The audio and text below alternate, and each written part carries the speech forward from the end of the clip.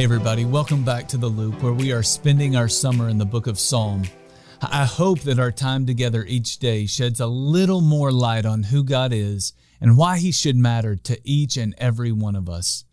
Yesterday we said that creation reminds us of the greatness and the glory of God. You can look into the skies and see a glimpse of how great our God really is. There is something magnificent about our God who is capable of creating something as grand as the cosmos.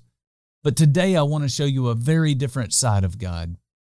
In Psalm 139, verse 13, the author wrote, "For you created me in my inmost being.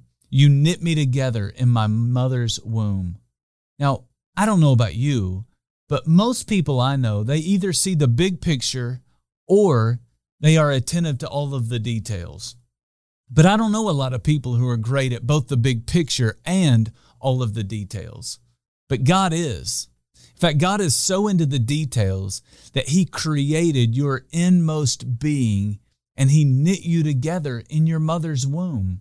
I don't know if you know this, but if you stretched out all of the blood vessels in your body, they would literally wrap around the Earth's equator 4 times.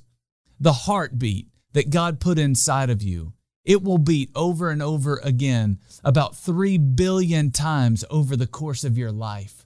Your nose has the ability to recognize 1 trillion different scents.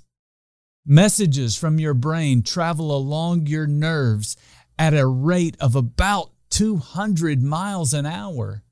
If your DNA were uncoiled, it would stretch out about 10 billion miles. And this verse tells us that God put all of that stuff together in your body while you were still in your mother's womb. So look at your fingerprints. Look at the complexity of the human eyeball.